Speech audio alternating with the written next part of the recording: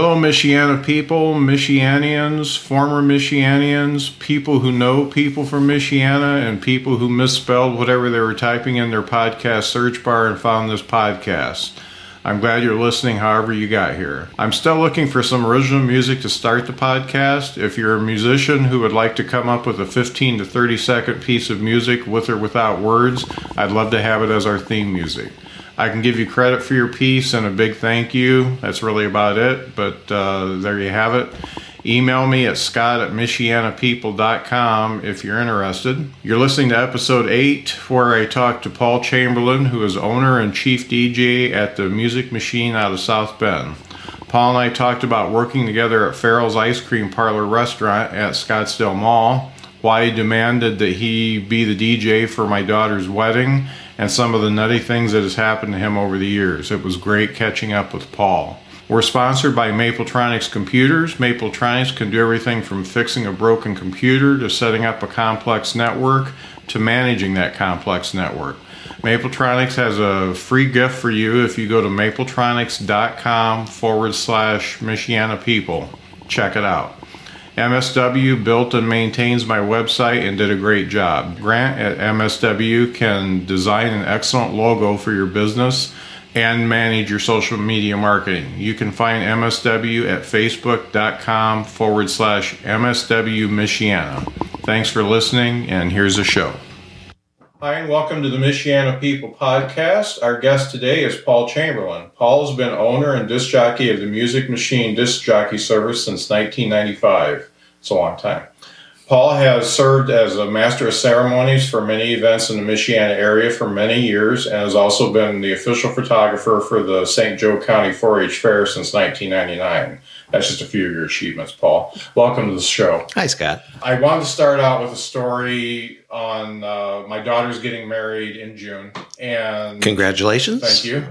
And the planning of the wedding started right after Jason asked Jessica to marry him. Well, the planning for Jason started then. Yeah. She's been planning it since she was 5. Yeah, well, I guess she has.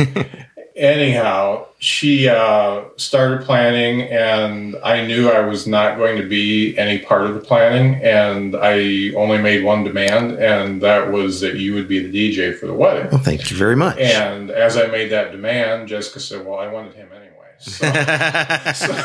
So she says, Dad, I'll make this concession anyway. Yeah. Yeah. That's awful nice of you. Right. So we both got what we wanted. So that's good. That's good. So you've been doing the DJ thing since you were just a young guy. Sure. And what got you into that? What made that interesting to you? You know, a lot of my background through Penn High School, through Notre Dame, was in the performing arts. I was in singing and dancing ensembles in both of them, and in the bands at them as well. And it was just a kind of a natural extension of what I was doing. When I was a freshman at Notre Dame, my first freshman mixer is called the SYR dance, where you find your roommate a date. Well, I already had a girlfriend. I'm married to her now. Okay. But she was at Purdue, so I ended up being by default the DJ for the freshman mixer. Okay. Because, 1, I had a stereo, and 2, I had some music, and 3, I had no date.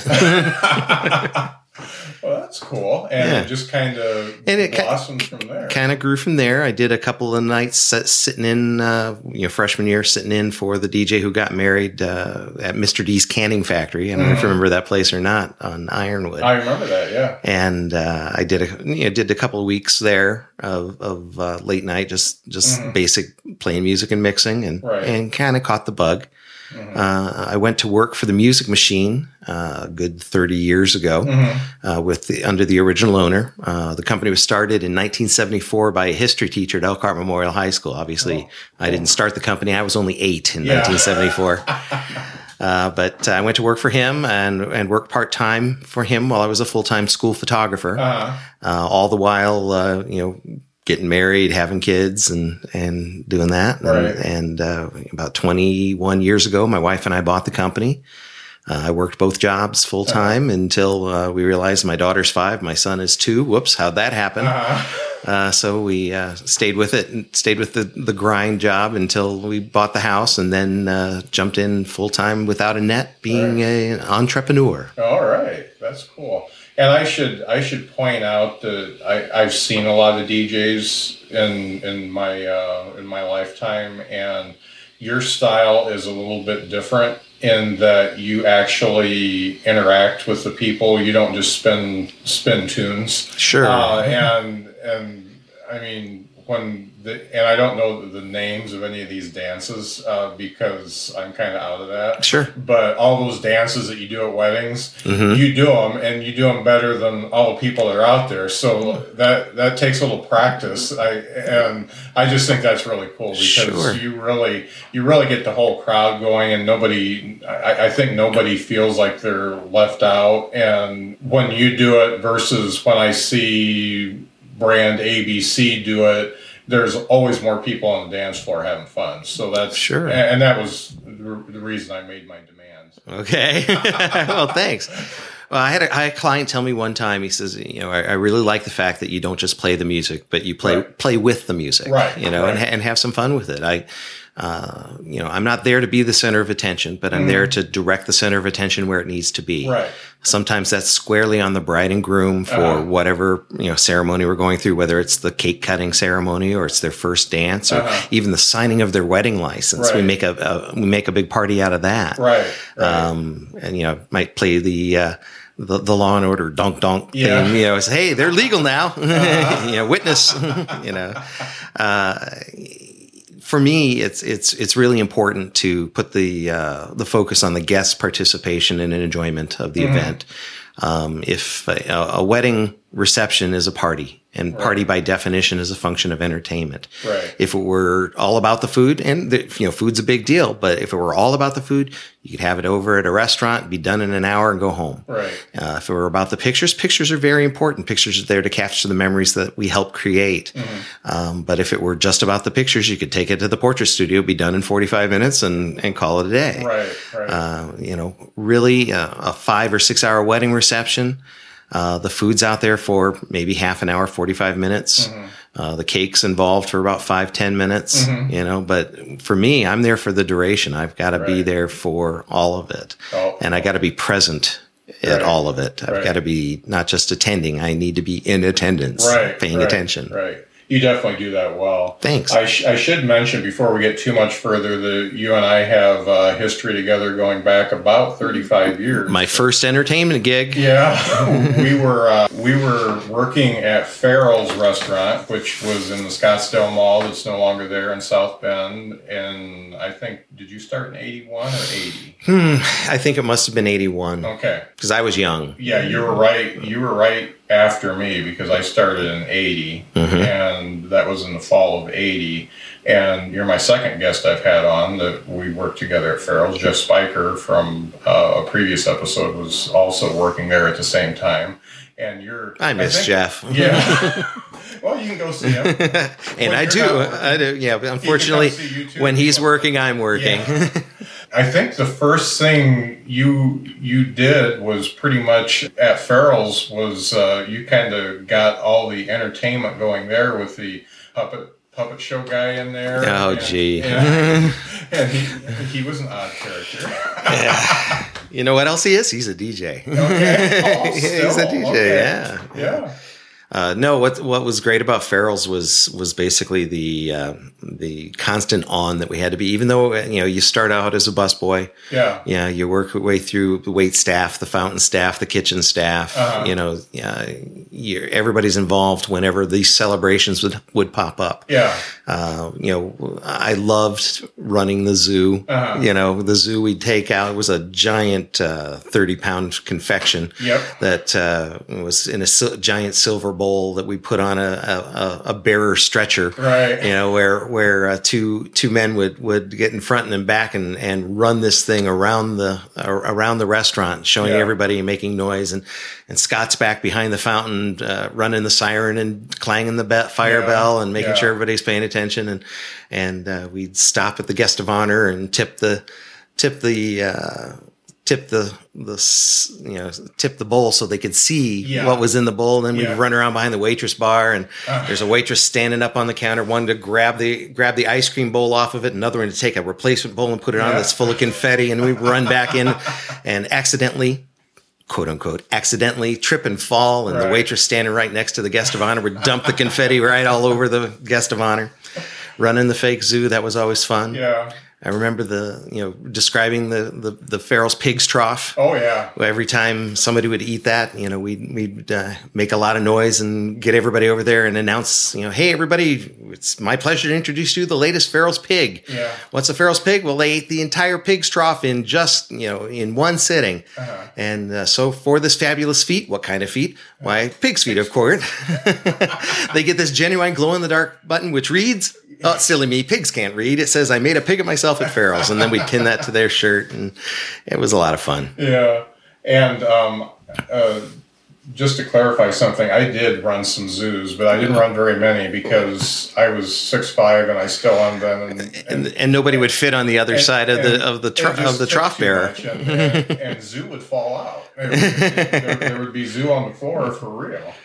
I mean, that was one of those jobs that if you worked with anybody for any period of time there's like a bond that every time you see them, no matter how many years have gone by, it's just like, okay, we were working yesterday. That's right. And that's really cool. We and I think you mentioned it, you always had to be on there because people came in there for an event, and they came in to be impressed, and they came in for an experience. And everybody from the busboy to the fountain person to the kitchen person, the wait staff, they all had to be on. And that was cool. And it was especially cool for me because I was just an introverted kid when I started there. And look what happens now. Yeah, I didn't talk to anybody. And now I'm doing a podcast. So well, Farrell's was a great thing. It was too bad about the financial shenanigans that the big corporate entity over. Farrell's always made money. Right. Farrell's always made money, but the corporate entity above it just kind of mixed their stock into some,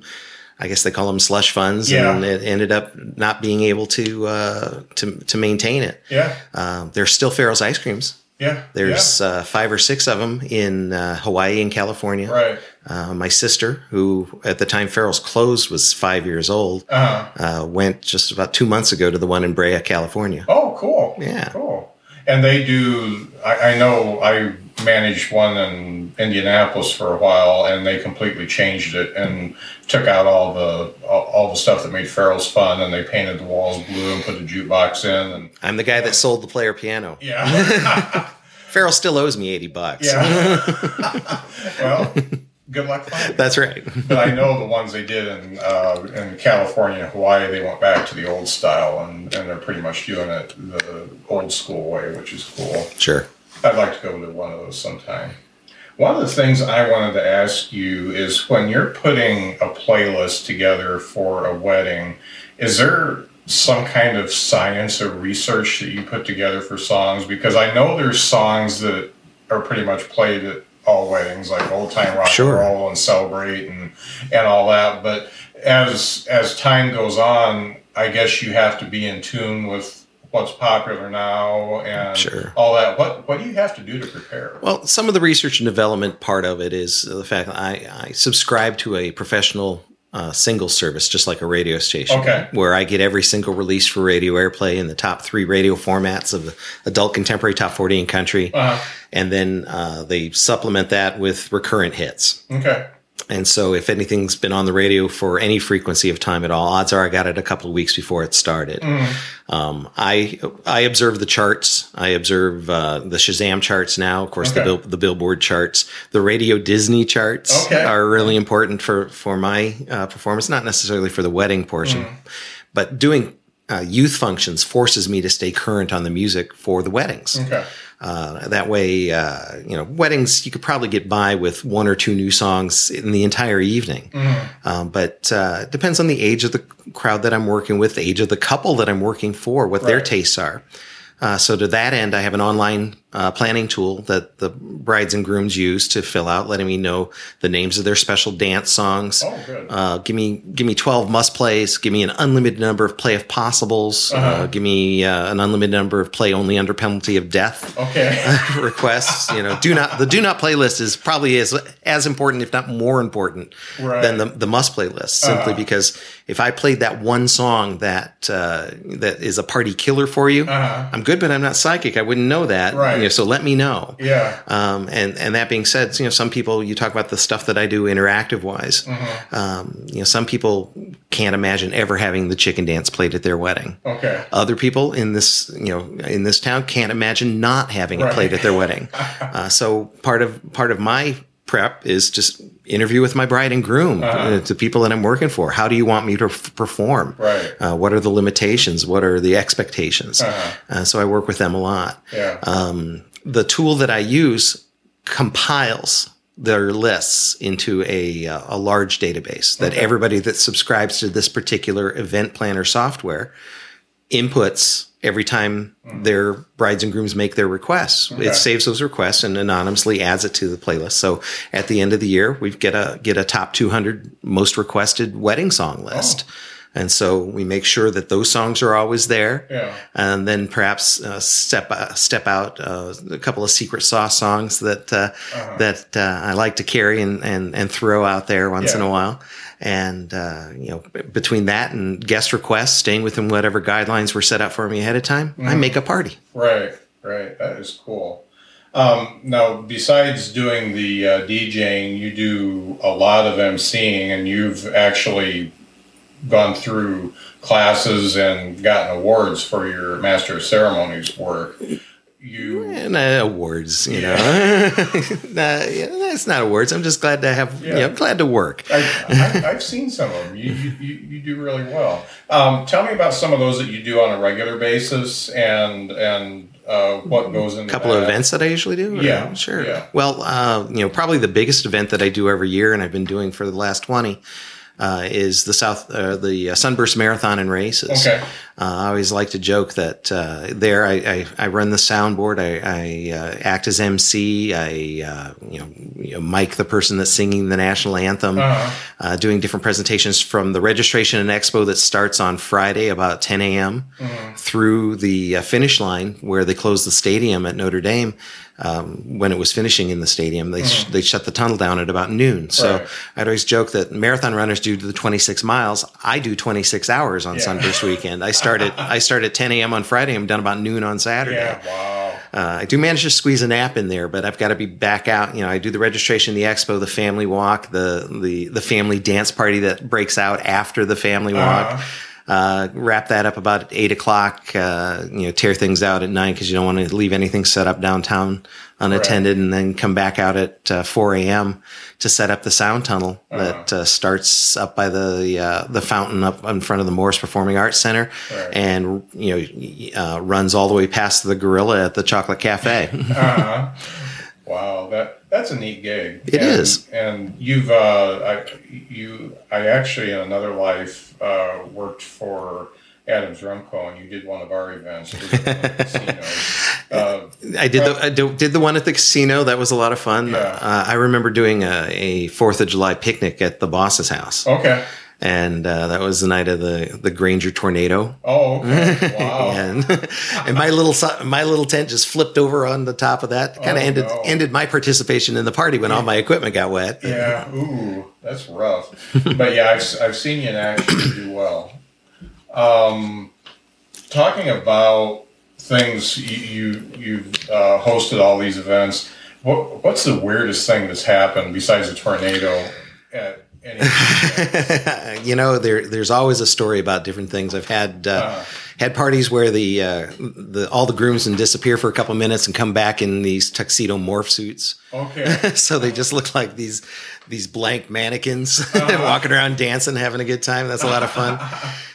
I've been doing this for a long time, and when I started, the company that I worked for was inexpensive, and so there was a lot of abuse as far as as far as our schedule went. And sometimes the parties would go until 3 a.m. and the alcohol would flow freely. Right. And so, I've poured brides off the dance floor, after the buck and a shot dance and stuff like that. And I've done others where, I've done 3 Star Wars weddings. Okay. Where it was themed as Star Wars. One of my favorite stories is the fire story, where I went to. There was no fire. Well, not a lot of fire anyway. Where the old Erskine golf course had an old clubhouse, and it was a January wedding, one of those coldest day in history type days. And the wedding ceremony was taking place at the church. I showed up at the clubhouse to get set up. I get there and it's freezing cold. The caterer arrived about the same time I did, and they were just shivering. And the caretaker that was there, the maintenance guy, security guy, was he went and got a Duraflame log, set it on one of those open hearth fireplaces that they had, just to kind of take the chill off, and called the engineer. Called the city, because it's municipal property, and somebody coming out to fix the boiler, so we had some heat. Right. Well, it was still pretty cold by the time the bridal party arrived, and one of the bridesmaids took it upon herself to break into the cabinet at the facility where the Duraflame logs were. She could see it behind the glass cabinet. She kind of broke the lock and took another Duraflame log, tossed it on top of the first one. If you ever look at the packaging on the Duraflame logs, it says "Do not burn more than one at once." Right. They don't say why. Yeah. Now we know. You take 2 Duraflame logs, you get 6-foot flames in a 4-foot fireplace. And so flames are shooting up the side of the brick, over the top, and the security guard gets mad, grabs 2 pitchers of water and tosses them on the Duraflame logs. They explode. Yeah. And of course, what do we have now? Smoke. Yeah. Nothing but smoke. Guests are arriving. It's just smoke billowing out of the building. And remember, this is a municipal facility. Yeah. So fire alarms are going off at the fire department. The fire department shows up. They bring in 2 gigantic fans. I've never seen fans that big. They're the size of a barn ceiling fan. Wow. And open up all the windows to blow the smoke out of the building. Well, the guests have all given up. People are leaving and everything. And so the bride, the bride's a little upset, but she's understanding, and so I try to break the tension. I'm starting to play the Pointer Sisters, Fire. Come on, The Doors, Come On Baby, Light My Fire. Bruce Springsteen, Fire. Playing all the Disco Inferno, Burn Baby Burn, getting all those stuff. So everybody that's still there is kind of having a good time. While they're waiting for the building to blow out, the bride and the groom go out and pose with the fire truck with the lights on. The bride's wearing the one of the firefighters' jackets. The groom's wearing a hat, and the air tanks or oxygen tanks or whatever it is they carry on their backs. And so they had quite a memorable night. Yeah, but it ended early. Yeah, yeah. and they can honestly say everybody has memories of their wedding. Oh yeah. Well, that's good that they made the best of it, because it could have gone the other way. And what you gonna do? Yeah. I handed the bride a couple of paper towels, and I said, "Here, wipe behind your ears." And she went, "Ew." I said, "Blow your nose." Whoa. Oh, no. It was black. Yeah. Wow, that's a cool story. Because your wedding bride and groom can request songs, I kind of wanted to know what were some of the most peculiar songs that have been requested. I did a wedding up on the 85th floor of the John Hancock building, 83rd floor, and they requested Lakeshore Drive by Aloysius Hayes and Johnson, I think is the name of the band, which, Lakeshore Drive is LSD. So it's kind of a double meaning on the song title. So that was really weird. And the parts during the song where it glissandos, vroom, vroom, vroom, side to side, the groomsmen started running and doing a slip and slide act on the dance floor, just crisscrossing. It was just amazing. Wow, it was amazing. Any others that were kind of... every event I do introduces me to something new, some Middle Eastern music, some dances. It's I say kids, they're in their 30s now, but they found these dances on YouTube. It turns into a little Bollywood event. It was fairly awesome. The Star Wars wedding, one of the most recent one, the groom was a big Star Wars fan. He was a Navy man himself. Mm-hmm. And but when they introduced him, he comes walking into the room carrying this really professional lightsaber, the kind of lightsaber that when you turn it on glows even in broad daylight. And, wow. And he came in and did a little wrestling pose down sort of thing with it, Jedi poses, and then thought nothing of it. Set his lightsaber down behind the head table and carried on with the evening. Well, the bride knew that he was going to have that there, so she had boxed up a whole bunch of less expensive light up lightsabers, put them in, gift wrapped them, and set them in box behind my table. Okay. Had their first dance as husband and wife. She danced with her father. He danced with his mother. We bring out all the members of the bridal party, where we just throw on something nice and slow. What a Wonderful World by Louis Armstrong, and then all of a sudden, the Imperial March starts fading up into the music, dum dum dum dum dum dum dum, and then you hear a lightsaber click, and the bridal party comes rushing to me, grabs the boxes, rips them open, starts whipping out lightsabers, and then they all rush the groom. The groom caught on. He took a slide underneath the head table, popped back up holding his lightsaber, and the mock battle ensued for the bridal party dance. Oh, that is really cool. It was fun. Now you do some volunteering for Junior Achievement as a business consultant. Tell me a little bit about that. Well, I'm part of the Junior Achievement Titan project that meets at Penn High School with a senior economics class. Okay.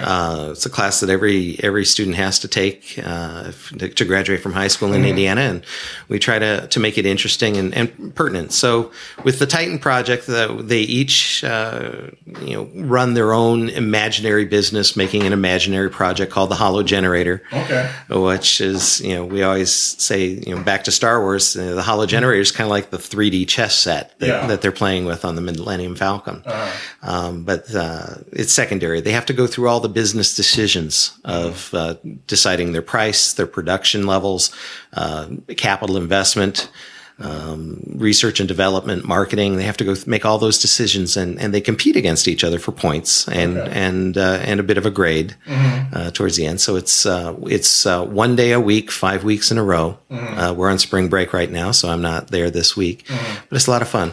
I got involved with the Titan project because my kids went to school there. So I even when the years that my kids were not seniors, I did it the year before my daughter was a senior. I'm still doing it this year, the year after my son has graduated. I probably continue to do it. Right. Junior Achievement was very big in my life in high school. When we were working at Farrell's, I was also in a Junior Achievement television production company called Beyond Our Control. Okay. And one of my favorites. Yeah, it was kind of like we always describe it as Saturday Night Live with high school students. WNDU Studios used to let us in on Saturday mornings to use the studio for production, and we'd do this basically sketch comedy show that channel switched from show to show, rapid fire.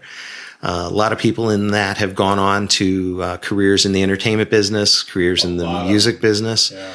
I personally, I'm a disc jockey, but I know better than to consider myself to be part of the music industry. I'm part of the wedding industry, part of the special event business.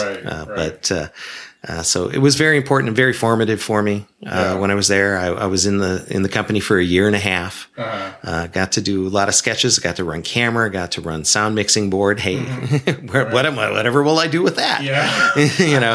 I used to be in on the writers' meetings on Tuesday nights. The production meetings on Wednesdays, and the actual production on Saturday mornings.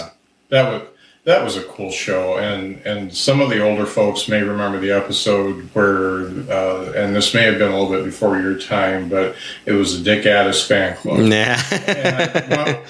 One of my favorite episodes. And Dick was a good sport. And Dick, for those that don't know, he was a weather meteorologist and weatherman for WNDU for as many years as I can remember. He was back there when Mike Collins was the anchor, and Jeff Jeffers was still the sports guy. Was the new sports guy. Yeah. So now I'm feeling old. You're welcome. Well, and doing this volunteering for Junior Achievement, I think that you've probably got a good voice in that since you've been running your own company for about 20 years. So. Thanks. Yeah, so that's good. Paul, how do people find you to get you to do their event, do their wedding, or whatever, on the web? And Sure. We're at themusicmachine.com on the web, facebook.com/DJ Music Machine. Okay. To keep tabs on the Facebook blog. Okay. Of course, the phone always works. Not too many millennial brides remember how phones work, except for texting. Yeah, that's right. But 574-233-3100 is the number for a good time call. Okay. And I will post links to both Facebook page and the web page when I post this up. Paul, thanks for coming in. Paul found my house, which is always an interesting feat since the name of my road changes 3 times during one stretch. And as you turn the corners, the numbers go up, the numbers go down. Yeah, it goes from Conant to Blanchard back to Conant. So that's pretty cool. I really appreciate you coming out. The Bermuda Triangle that is Rearwood. Yeah. Yes. Well, I remember when I bought this house, we had possession of it for about a month while we had our house in River Park, and I was supposed to come and do some painting. And you painted somebody else's house? Well, no, I pulled in the driveway of somebody else's house, and I went up, and I thought it was my house, and I started putting my key in the door, and I noticed it was a totally different lock, and I'm like, uh-oh, wrong house. And fortunately, I didn't bother anybody, and I went a couple houses down, and here I was. So. And now you live in the neighborhood, and that dog's never forgiven you. Right. Well, thanks again for coming. Thanks for having me. We will post those links for the website, and we will talk to you later. Thanks. Bye.